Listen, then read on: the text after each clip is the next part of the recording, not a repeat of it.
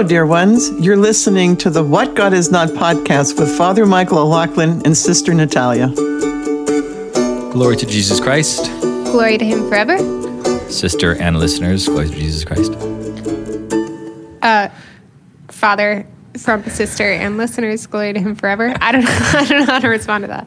It's really weird because I have this habit of starting my homilies, glory to Jesus Christ. But if I'm doing the children's homily, then I want to get them to say it themselves, because a lot of times kids, if you say something like this, glory to Jesus Christ at the beginning of a homily, the kids for some reason just assume that that's for the adults. Some kids will be like, glory forever, but some of the kids just say oh, that's not for me yet. So I want to do it specifically for them. Okay, little ones, glory to Jesus Christ. But if I just said it, it's weird to say it again. It works, but I want to say little ones, come on up before I say anything else. And then when they sit down, then glory to Jesus Christ. You got to train your kids. I know, exactly. So, and it is my role. It is funny because how some parents really, really do embrace kind of what's happening in church and bring it home with them. Because of course, as this happens with school, with church, anywhere, parents are the primary educators of their children in every way. If you're listening to this and you're a parent and you expect that your kids are going to get their faith only from church and only from ECF or CCD, like Sunday school, or only from the priest, you are horribly mistaken. Or they're only going to get their support from their school. Kids, as I think we all know, hopefully, get most of their inspiration and influence from their parents. Mm-hmm. So our job is more to educate the parents so that they educate the children.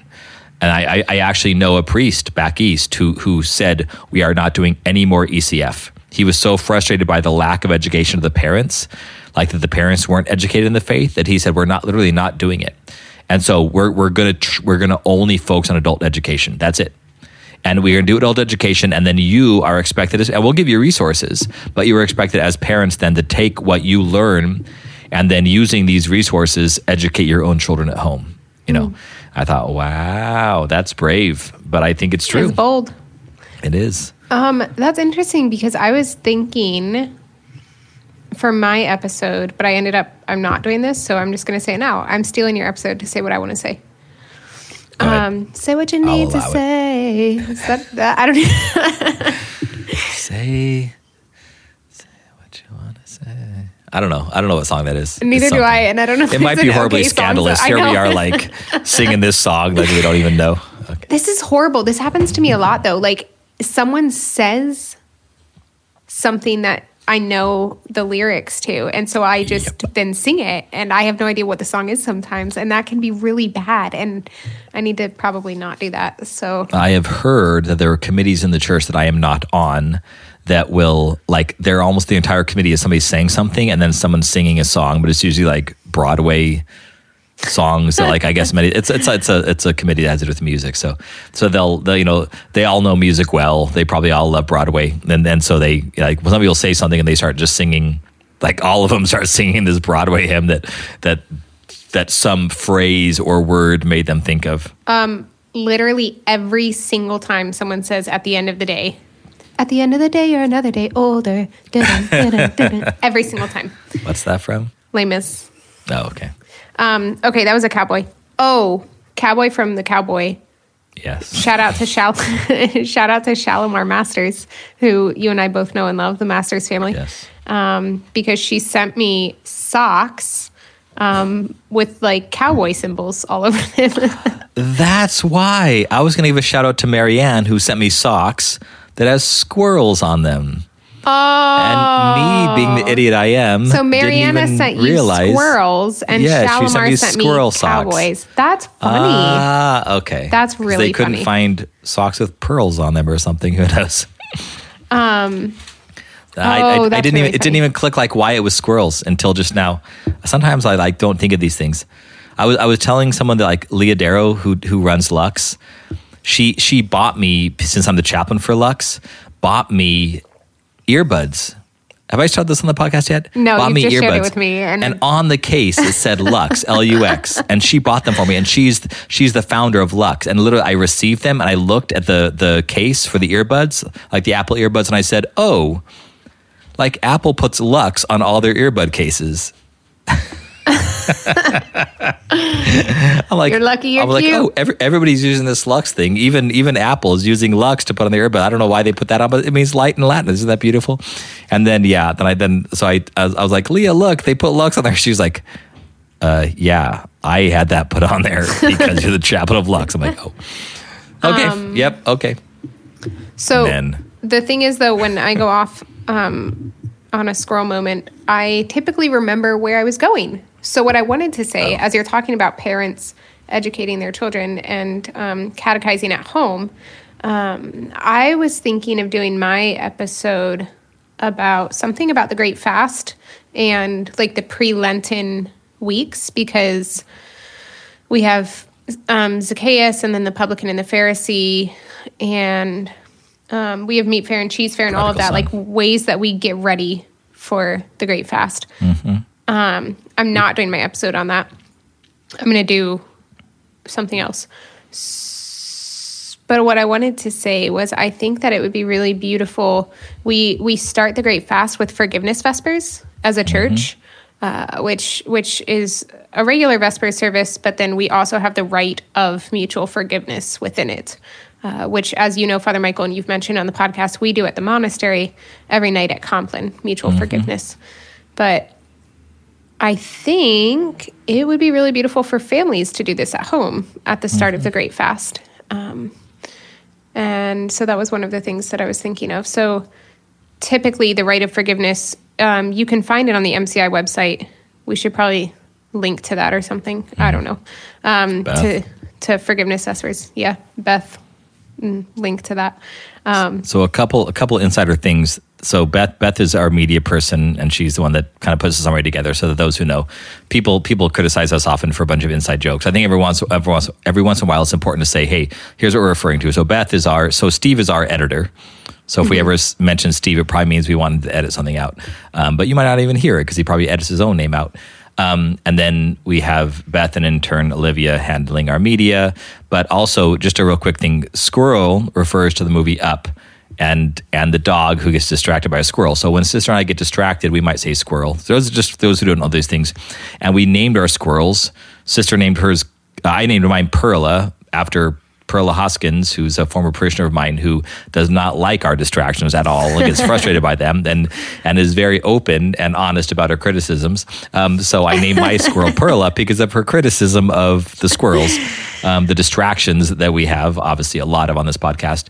And then so I think Sister mentioned, okay, the first person to criticize her, we're going to name the squirrel after. And Chris Cowboy Mowry was, I think that's how you pronounce his last name, was the first one to tell me that he was criticizing Sister for her distractions, but of course it was only to get the squirrel named after him. It wasn't real. But still, it works. And he's a parishioner of mine now, so anyway, he got it in first before anybody else had to text me or anything like that. Yeah, that's good. So that's Perla and Cowboy are the names we gave to our squirrels. The squirrels are a reference to our being distracted and going somewhere else. I often just don't. We don't get that many complaints about inside jokes. We've had a few, but they're also, or inside comments, but they're not even like, I think we're typically really good about not using inside jokes that are just between you and me. Or if we go down that rabbit hole, we stop and say that's an inside exactly. joke, yeah. But we do often reference things that are on earlier podcasts, and we have to remember that not everyone who's listening to this has necessarily listened to other episodes. I don't think that's so bad though, because I think that's to be expected. It's like watching and why did you just sequel. explain the squirrels and Steve and Beth and Olivia, intern Olivia? You are correct. I am wrong. Okay, great. I love when you say that. So Forgiveness Vespers.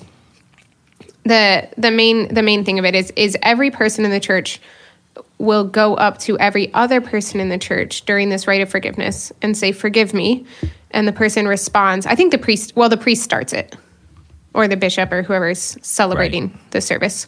But the priest starts it, but then every person goes up to the priest and then they stand in line. Typically, this is probably how most parishes do this. And then you go up to the priest as well as every person in line. I'm sure this is going to be very different because COVID this year.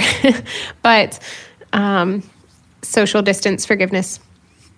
You say, "Forgive me." the other person responds, it's God who forgives, or something along those lines. And then they say, forgive me, and you say it's God who forgives. I think our current MCI translation of that is, may God forgive you. Yeah, that's why I said or something like that, because I couldn't remember the actual translation. It's like forgive me, may God forgive you. Forgive me, may God forgive you. And I think there is that for a normal parish situation. I like that a little more. And there's also a version, I think maybe the Melkite version, that says God forgives you and I forgive you. I like that. Yeah, because to say it's God who forgives, if you're like totally catechized there and you understand that he is forgiving you in it, then that's fine. But if someone's unsure, then it could sound like it's God who forgives. You have to go ask him. Right. It's like when you say it is God who forgives, you implied in that is that I forgive. It's just the Bible says only God can forgive. So I'm participating in his forgiveness when I forgive you. Yeah. I could not forgive you without him without him having forgiven you as well, and then him allowing me to participate in that divine act of forgiveness. That's why the may God forgive you is like turns into like a prayer. So I forgive you, and I'm praying that God forgive you, which of course is always the case if there's a sincerity there. We just don't know the level of sincerity, but yes. So sorry. That's okay. Perla, go ahead. So I think that wasn't really Perla. That was... That's true. Okay. You are right. I am wrong. You can just say that all the time, especially in direction. It doesn't really happen that often in direction. It's quite the other way around. But I think it would be a great practice for families to do at home. Maybe the night before the Great Fast starts, or before. So Sunday night, the February 14th, if you are Byzantine Catholic. Is that right? Is the 14th a Sunday? I think so. I'm looking at the calendar right now. Okay. Yes, Sunday night the 14th, if you're Byzantine Catholic, before the fast starts on Monday, February 15th. Or if you are Roman Catholic, then on the evening of Tuesday night the 16th, maybe you do this with your family to prepare for Lent, which starts on Wednesday the 17th. There we go. I love it. So remind me why you hijacked my topic to talk about yours? Or is that because that's not your topic? It's not my topic. Okay, sorry. I was thinking of using it for my topic, but then I chose a different topic, and I was using your thing about catechizing at home, and that's a way to do it. Ah, okay. That was a smooth transition then. All right. So you can introduce your topic now. I give you permission. So I don't want to lie here, but there was a reason why I thought of this topic, but it's too kind of embarrassing or vulnerable to say the reason. So I found a different reason why I'm thinking about this topic. I'll mention what it is. Are you talking about sin? We don't have sin in the Byzantine Church. It's not. Stop it! Scandal, lies. That's not true. Kidding. Nobody believed that. I was going to avoid the whole Father Michael's not doing his sin topic discussion today, and you brought it up. So thank you, sister. I am not yet done researching. Public apology to intern Olivia. Public apology to intern Olivia. I am not done researching yet, and I'm getting deeper and deeper into some documents which are amazing. I'm reading now Father Maximus Davies' doctoral thesis on involuntary sin, and I'm not an academic, and it takes me a long time to read and process these things.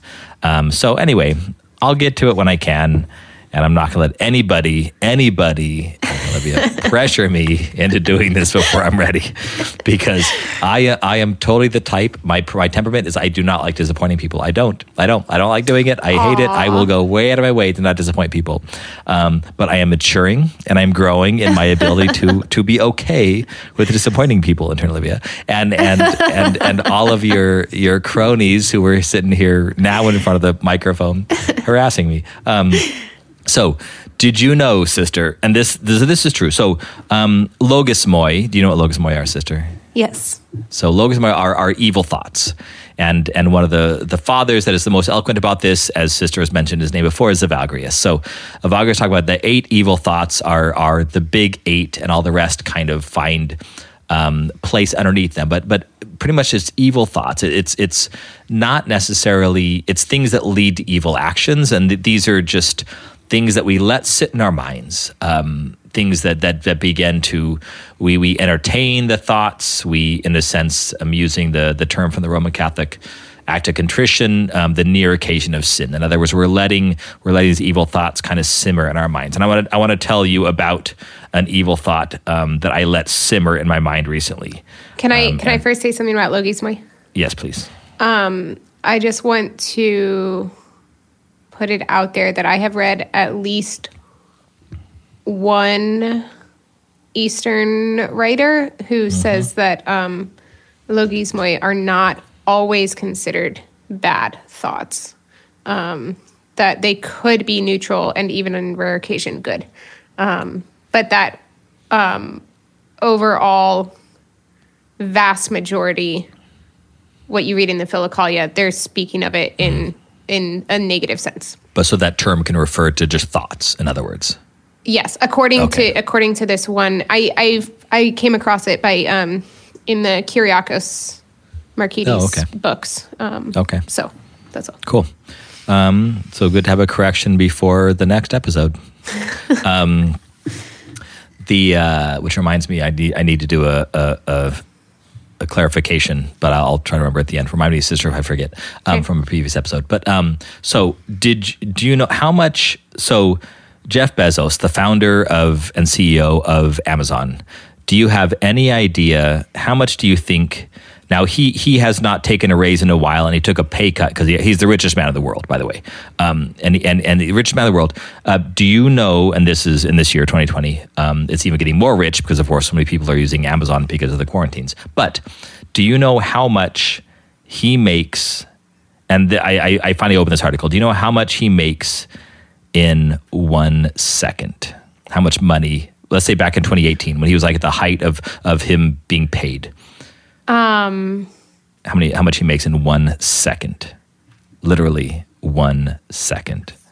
$5,000. So this is from Business Insider. In 1 second, Bezos makes more than twice what the median U.S. worker makes in 1 week. In 1 second, he makes twice the median income of a U.S. worker, what they make in 1 week. So in 1 second, he makes $2,489. $2,489 in 1 second. And that's every second. So that is being multiplied. So that's $150,000 a minute. Oh, yeah. Yeah. Yeah, you're the numbers person. So but I didn't even know that. What I read was that he makes... what was it? Yeah, I mean, it was in the millions that he makes... I think every hour, 4 million. That would be a very high paying salary. What he makes in 1 minute. Oh yeah, exactly. That's crazy. Exactly. What he makes not only like every minute he makes this. So oh my gosh. So in other words, I read this on Twitter, and I read it as kind of like of course he's the richest man of the world, and he owns and runs Amazon, and that's incredible. But then I started thinking, you know, again, this is where the logismoi, where the evil thoughts come in. I got thinking, why not me? Like, I think it's totally natural to say, like, what would I do with that much money? What would I do? We religious, I'm a priest and you're a nun. We are given adequate stuff so that we are not debilitated by our poverty in a way that would keep us from being a good minister or from being a good prayer. Squirrel socks. Did you? Yeah, exactly. Thank you, Marianne. So the reading today was from 1 Peter. I don't know if you read the readings or had divine liturgy, but yeah, we had the reading was from 1 Peter because we're celebrating. Since I said Evagrius, Euthemius, right? Oh my gosh. Okay, Euthemius, the great, the wonder worker. So because of him, we read 1 Peter, and 1 Peter, it talks about you should not, or at least that's what the epistle reader read today. That was just the daily reading. Oh, was it? Okay. So Yeah. the epistle reading, the daily reading, I did the reading from the saint, which was the Beatitudes, Luke's Beatitudes. Anyway, in 1 Peter, the reading for the day, if it wasn't Euthemius, the reading would be from 1 Peter, and he says in there a line something like, do not give in to anxiety because you must have rest in order to pray well. So this is a whole nother topic about the place of anxiety and getting caught up in what the world is proposing, all the anxieties of the world. I just spaced what I was going to say. The evil. The Logos Moi. So yes, the Logos Moi. My mind, anyway, I'll remember what I was going to say. So my mind went from like thinking, why not me? And what would I do with this? And how much good could I do? And so we religious are given basically what we need. Like we don't have a lot, but we also don't need anything. And it's the church tries to find this kind of median allowable income that a celibate can live on. Most of our married clergy do have a second job because this is not enough. It's enough for a celibate, but it's not enough for a married man. Anyway. Never enough. There we go. There's an example of what we were talking about earlier. So anyway, I started thinking about this, and I started like getting pretty down. Like, thinking, what would life be like with that much money? And how different would it be? And how wonderful would it be? And how nice would it be? And I have chosen a path that will never have money, not even the opportunity for that money. And this became an evil thought. It led me down this path where I started feeling down. And as you know, I rarely feel down. I was just about to say that. We were talking about that at the monastery the other night. We were talking about how frustrating it is that we know you. Yeah. Because Mother Gabriella quoted you. You were talking to us one time and you were like, I think I've felt desolation one time in my life. And we're like... It's actually been twice now, but yes. Twice. Yeah. That is insane. Shout out to the Know His Love podcast. Look it up. Anyway, I'll give more information on it in the future. But Know His Love podcast. I went on it last week when I was on a retreat and we were talking about again. Do you know that Jesus loves you? And so it obviously came up where normally I am very aware, thank God. But there's been twice in my life where not that I didn't know He loved me, but I went into what I would call desolation. Anyway, check it out. You can see my episode. I think called Know His Love Stories, which was last week. Is on mine anyway.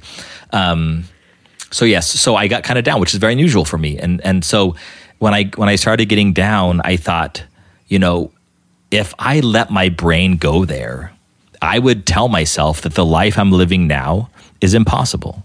The life I'm living now of not having money for what I want is impossible. Now, I think the benefit of those who are truly poor and who work hard and still, I mean, there's so much hunger even in our country.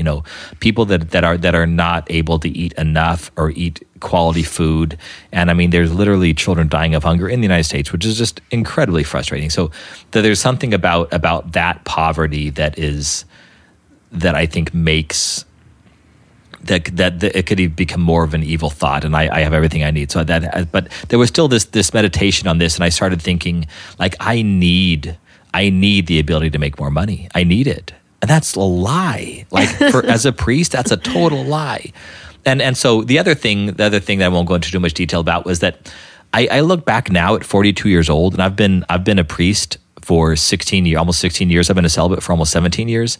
And there's certain aspects of celibacy that I still look back in amazement. And if I spend too much time thinking about the joy of having a wife and kids, like that becomes an evil thought, because I start thinking I cannot live in this life without those normal goods. Like those are normal goods. And even sometimes the devil puts into my mind, maybe for you too, sister, and those other celibates that are listening, but the devil puts into my mind something that is just some small good, like not the good of marriage, not the good of having a child and raising a child, but rather just a small good, like having dinner.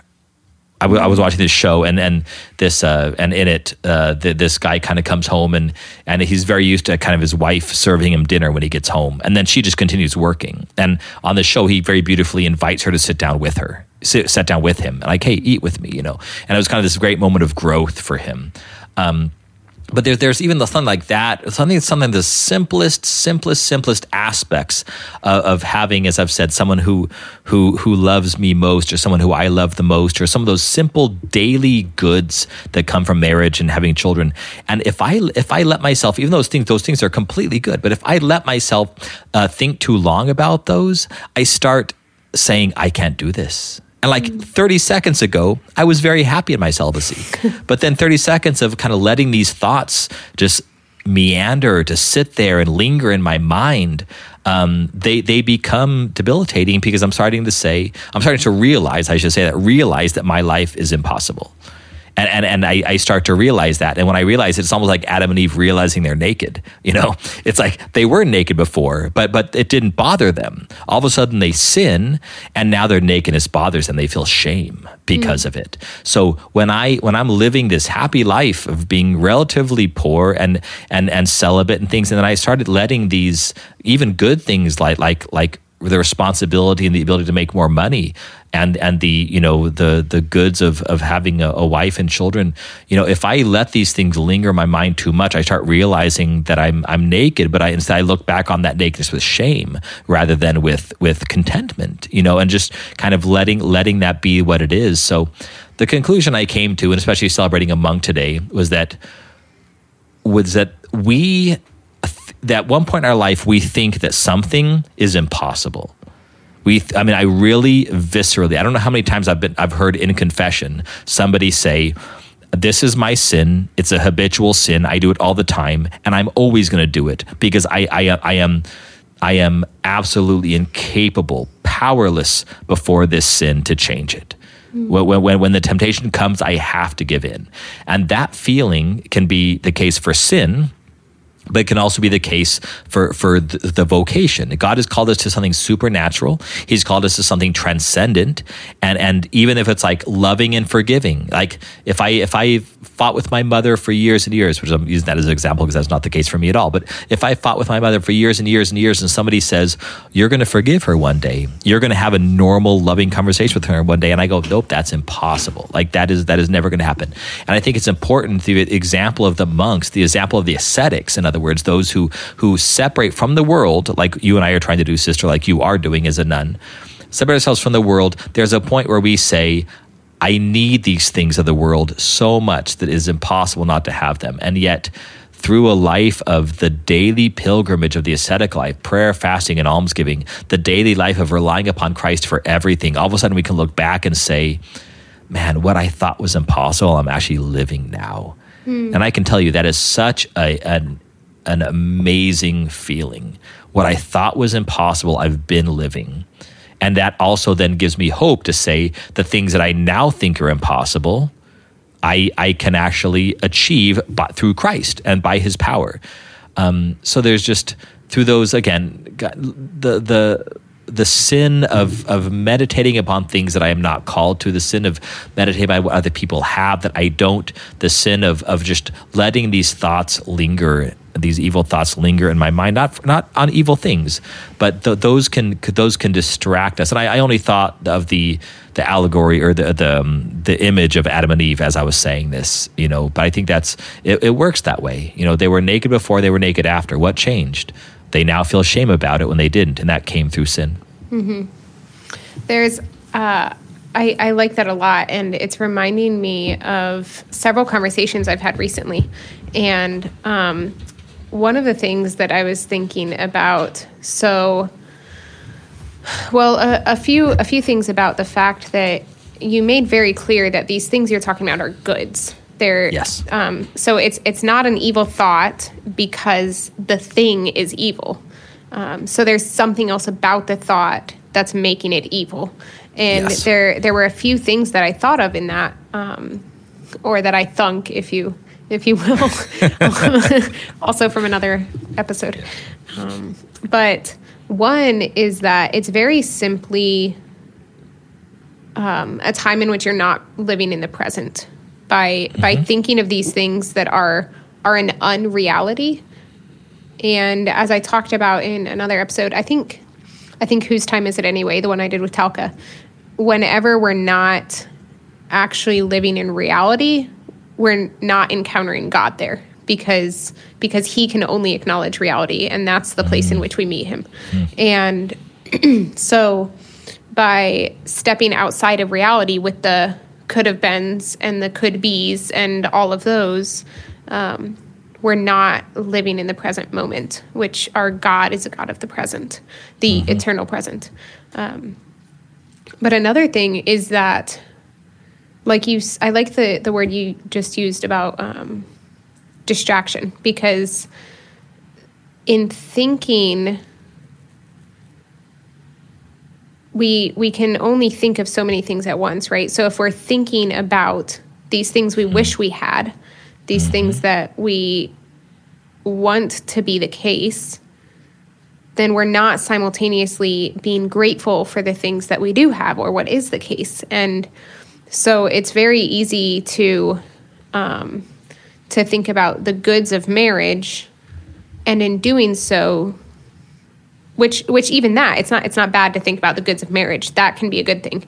But if thinking about the goods of marriage as a celibate is making it so that you're forgetting the goods of your own vocation, the fact that we can do vigils, the fact that we can be present at any hour for someone who needs us, things like this, then that's part of what I think makes it an evil thought. And then the last thing, after you do, I promise that this isn't another harassment.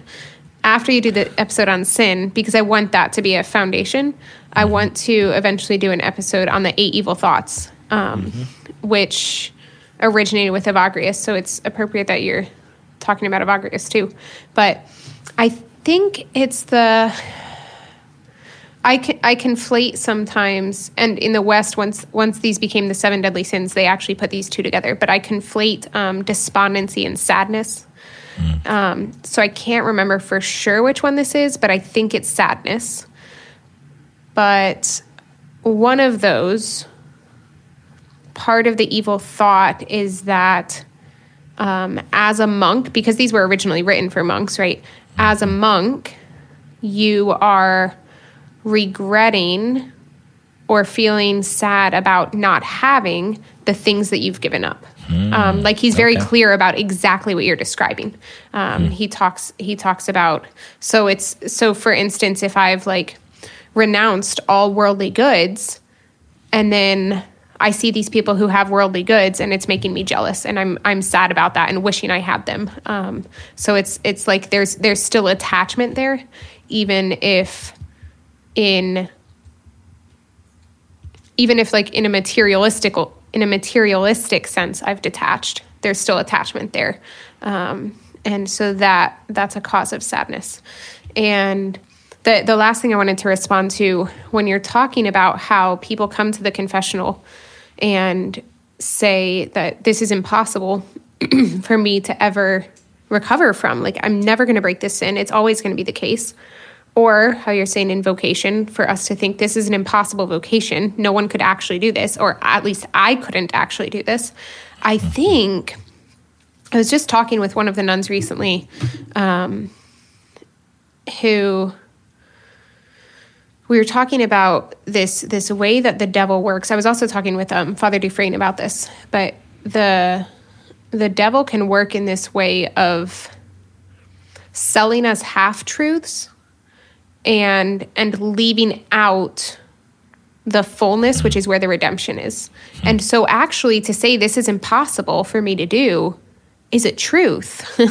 But the greater truth is that with God all things are possible, and that he can help us through this. And in fact, that needs to be the case, because otherwise we just fall into pride, which is another evil thought. And, he does this all the time. The devil will say, will convince us not to do something because it will be painful and we'll die. And that actually is true. But the greater truth is that God will then raise us from the dead. In these, I'm talking not literal deaths, but even just like the daily deaths. And so I think that this is one of the ways that the devil works is he gets us stuck at the halfway point and doesn't allow the fullness of the truth. So it's not that he's always lying to us or convincing us of lies. Yeah. It's often just a half-truth. Yeah, that's another reference, of course, that I think is very beautiful to Adam and Eve. If you do this, you will die. And there's I think the devil, I like how you say that. If you try to live what is impossible for humans, you're going to die. Like if you think you can rely upon Christ for everything, which it takes to be a good parent, a good spouse, a good celibate, if you think you can rely upon Christ for everything, you're wrong. Like you can't. You're a mess. You're a sinner. Like what makes you think that you can rely upon Christ for everything and therefore live this life of transcendence, of supernatural? Like you're so arrogant, the devil tells us. You're so arrogant that you actually think you can live that. I mean, he's so cunning and so evil. And when people start, I think, discerning anything like that, the devil's going to throw everything at them, especially, which is true, right? We are arrogant. We are sinful. We are incapable of doing it. So the devil is deceiving us. He's the great deceiver. But sometimes he speaks the truth in a way, in a twisted way, in order to deceive us. And that same way of saying, Christ has called you, the devil says, Christ has called you to live a life that you have to rely upon him for everything. And if anybody asks you, including the devil, are you capable of living a life where you have to depend upon Christ for everything? What's the right answer? Right? If you say yes, then oh really? Oh, you think you're smart enough, holy enough, good enough to do that? If I say no, oh you don't think Christ can handle it? Like the devil is going to turn those things around. I think that's how most people. That's why the devil's in their own thoughts. Our own thoughts do that as influenced by the devil.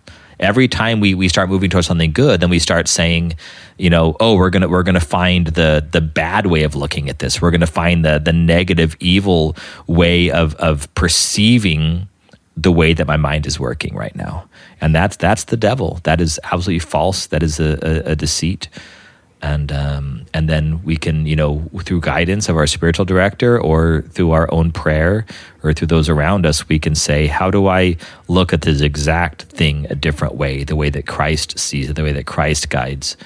And that's a big part of when I do the podcast on sin is understanding that sin is pervasive. And we're always sinning, but we're also always growing, and that there's something about the Christian understanding is to find contentment in constantly being a sinner, and yet constantly being forgiven and constantly being redeemed and constantly growing, and so therefore trusting the church in her times of asceticism, I'll get to that in a moment too, and times of celebration, and just responding to the promptings of the church in that way, so that even if we are redeemed, but we still need to fast, and we are sinners, yet we still need to feast, and allowing the church and the church year to guide us in those times, those ways of thinking, those ways of interacting with the prayer of the church and with our own souls.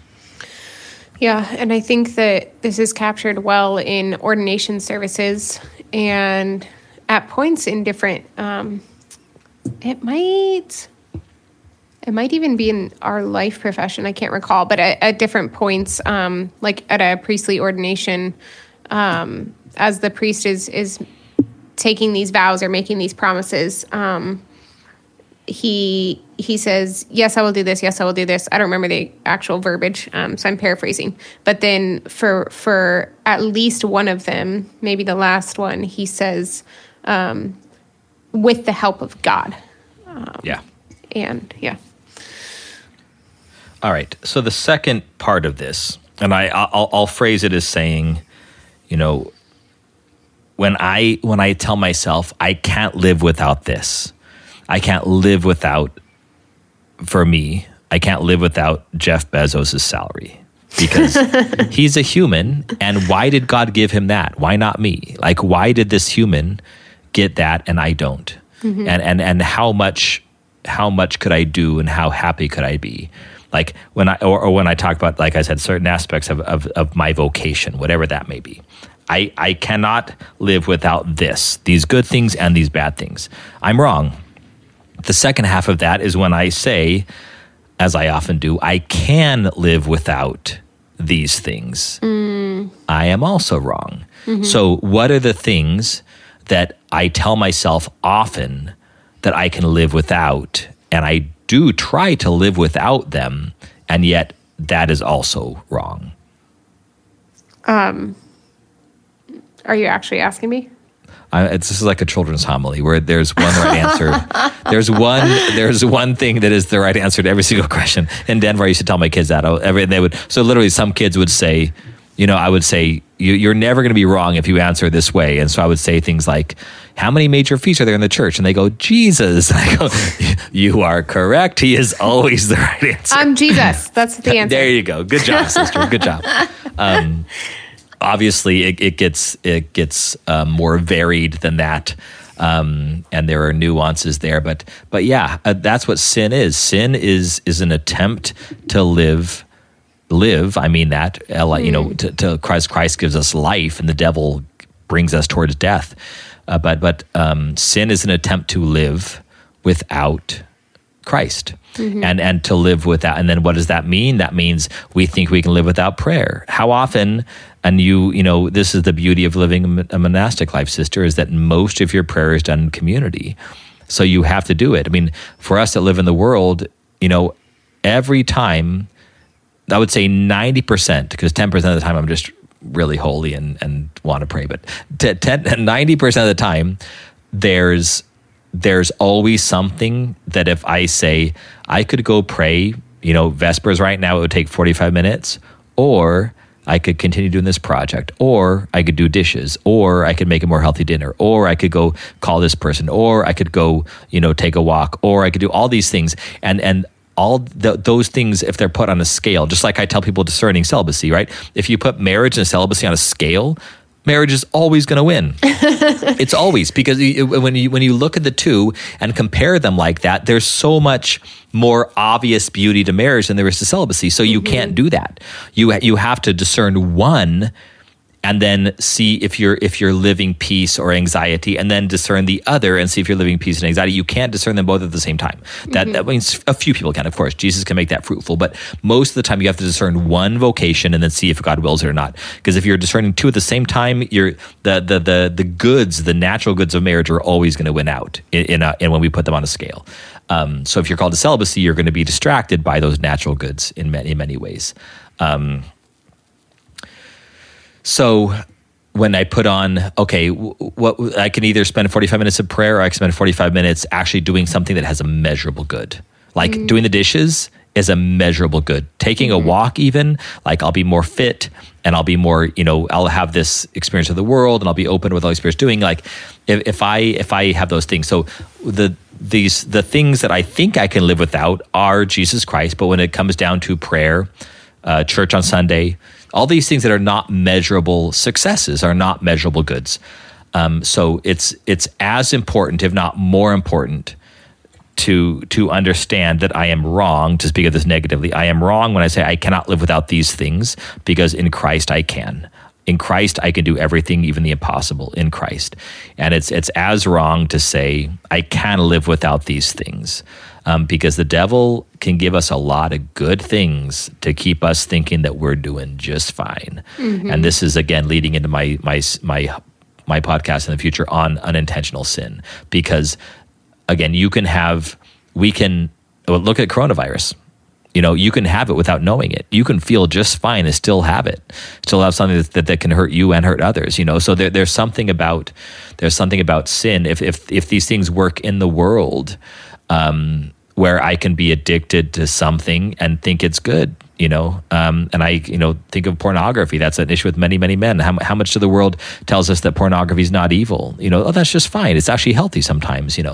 No, you're hurting yourself and others, and you don't even know it. So there's things that we have to trust, and we become more sensitive to the eyes and ears of faith, and becoming more sensitive over time by living a life in the church, sacraments, prayer life, asceticism, fast, etc. Where we realize how much we depend upon these things and how much we need these things, and we grow in that knowledge that these things are actually necessary. So those are just kind of two sides of the same coin. And then if you look at it in a positive way, the things I think are impossible are not, and the things that I think are possible, like getting to heaven without the guidance of the church, are, that's not true.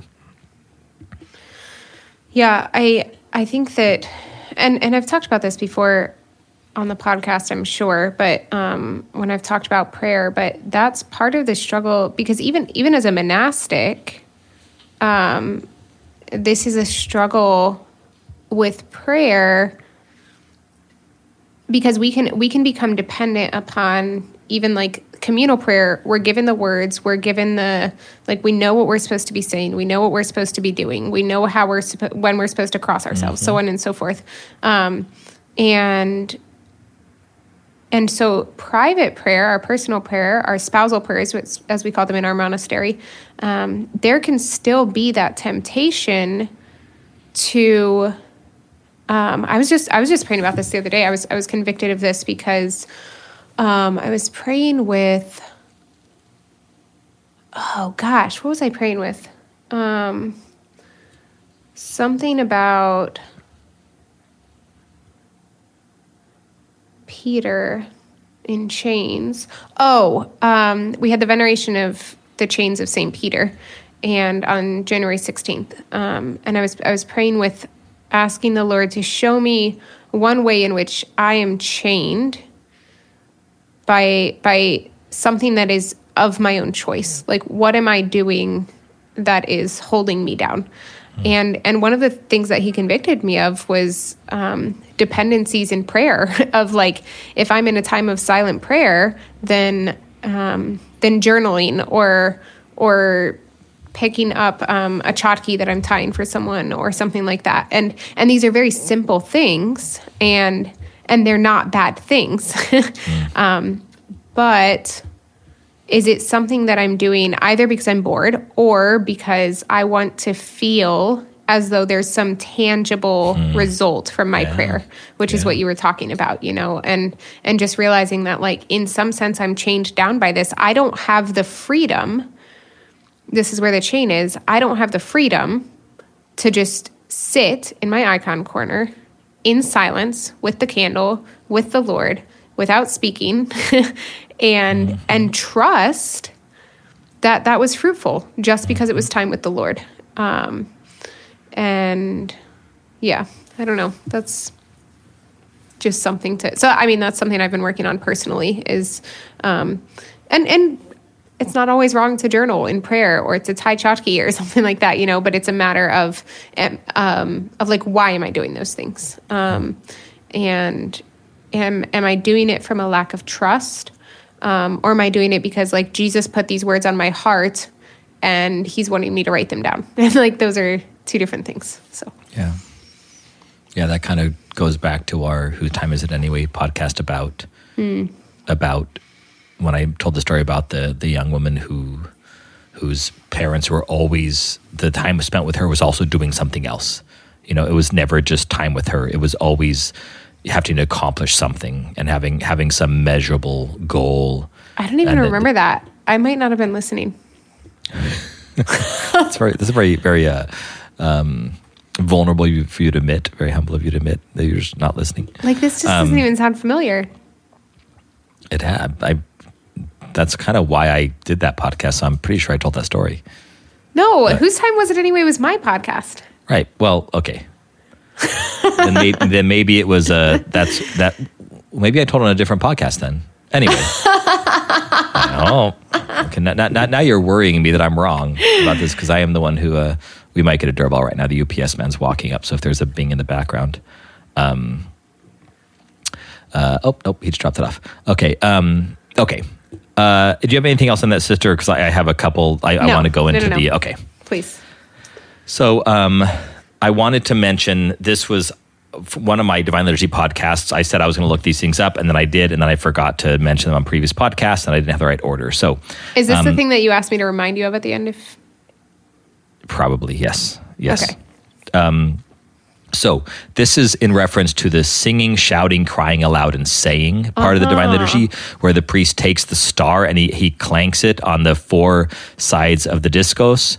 Originally, the clanking was actually to make sure that there weren't any crumbs of the body of our Lord remaining on the star, and it kind of shook it to get them off. But I mentioned that those refer to the four angelic faces that are from Revelation and Ezekiel. By the way, it's Ezekiel. I didn't know if it was Isaiah or Ezekiel. It is Ezekiel. But these four, so when the priest says singing, shouting, crying aloud, and saying, if you want to use more of what's the onomatopoeia? Does that refer to like a word sounds like it? Yeah. Okay, so it would be screeching, roaring, bellowing, and saying, and that refers to the eagle, the lion, the ox, and the man. So the order of singing, shouting, crying aloud, and saying is eagle is singing, lion is shouting, ox is crying out, and the man is saying. But you can, a translation that would be more appropriate to the animals themselves would be screeching, roaring, bellowing, and singing. And that, of course, the eagle, lion, ox, and man, that's John, Mark, Luke, and Matthew. So that's the order in our Divine Liturgy of when those angelic faces are mentioned. That's what it is. The order is eagle, lion, ox, man, namely screeching, roaring, bellowing, singing, but our translation is singing, shouting, crying aloud, and saying. Crying aloud. All right. I like that a lot. Me too. I also have a... Can I tell you a quick thing? Absolutely. When Father Travis was here having Mass, before Mass, I'm helping him with some stuff in the sanctuary, and he looks at the star and he's like, because he's having a Roman Mass. Okay. And he looks at the star and he says, I know that's not part of our rite, but I think I'm just going to bang some things with it during Mass. Nice. And I thought that was very funny. That is funny. All right. Do you have any prayer requests, sister? It's my topic, so I can go first if you want. Yeah, it's your topic. You're supposed to go so first. I wanted, and this is long overdue, but I do want to ask for prayers outside of space and time for Sam Bittner. Sam Bittner was a friend of mine in Denver, and he was a fan of the Catholic Stuff podcast that I was on. So he offered. He's a personal chef, is what he does for a living. He just goes to people's homes and cooks in their kitchens, and so he's done a lot of that for the Companions and also for Sophia Montessori, the school that I helped found in Denver. So he always gives kind of private meals as raffle gifts for the fundraisers for Sophia Montessori. Anyway, he is a deacon candidate. He's almost done with his deacon studies, so please, he asked for prayer. So Sam Bittner, not only for him, but for his entire class. And he said for the graduating classes of 2021 and 2023. So if you could pray for the Roman Catholic deacon candidates in the Archdiocese of Denver, all those in formation, all those studying, and then also especially for deacon candidate Sam Bittner. Thank you. Okay. And I will ask for prayers for the team that we mentioned today. So for Steve and his wife, Melissa, and their baby, Maria, and intern Olivia, and Beth. They just do a lot of work for us and are really like just into it and excited about it. And it frees you and me up, Father Michael, to be able to actually like just focus on the podcasting itself and on living our vocations fully. And I'm really grateful for that. So yeah, pray for our team. And are we going to have this mystical man behind the curtain, unnamed, that we'll just keep unnamed? He never wants to be named. So he never wants to be named. So it's a great mystery. Yeah. We have somebody else who's kind of holding a lot of this together who does not want to be named ever. So yeah, but he kind of manages everything. Is he like I still can't remember. Is he our business manager, operations manager? What's he called? I would say the executive governor. Something. The governor. he's the president of our podcast. It kind of keeps everything. Well, we need a name. branch. listeners, we need a name for our governor. Yeah. So submit a name that we can call him on the podcast. So that'd be great. And then we'll start calling that in real life. It'll be hilarious. All right. So pray for our team. Yes. All right. Thank you, sister. I love topics like this because they're just, I don't have much going on. I don't plan much. I just have kind of a thought. And I love that we were able to keep it going and to, I think, provide some good information.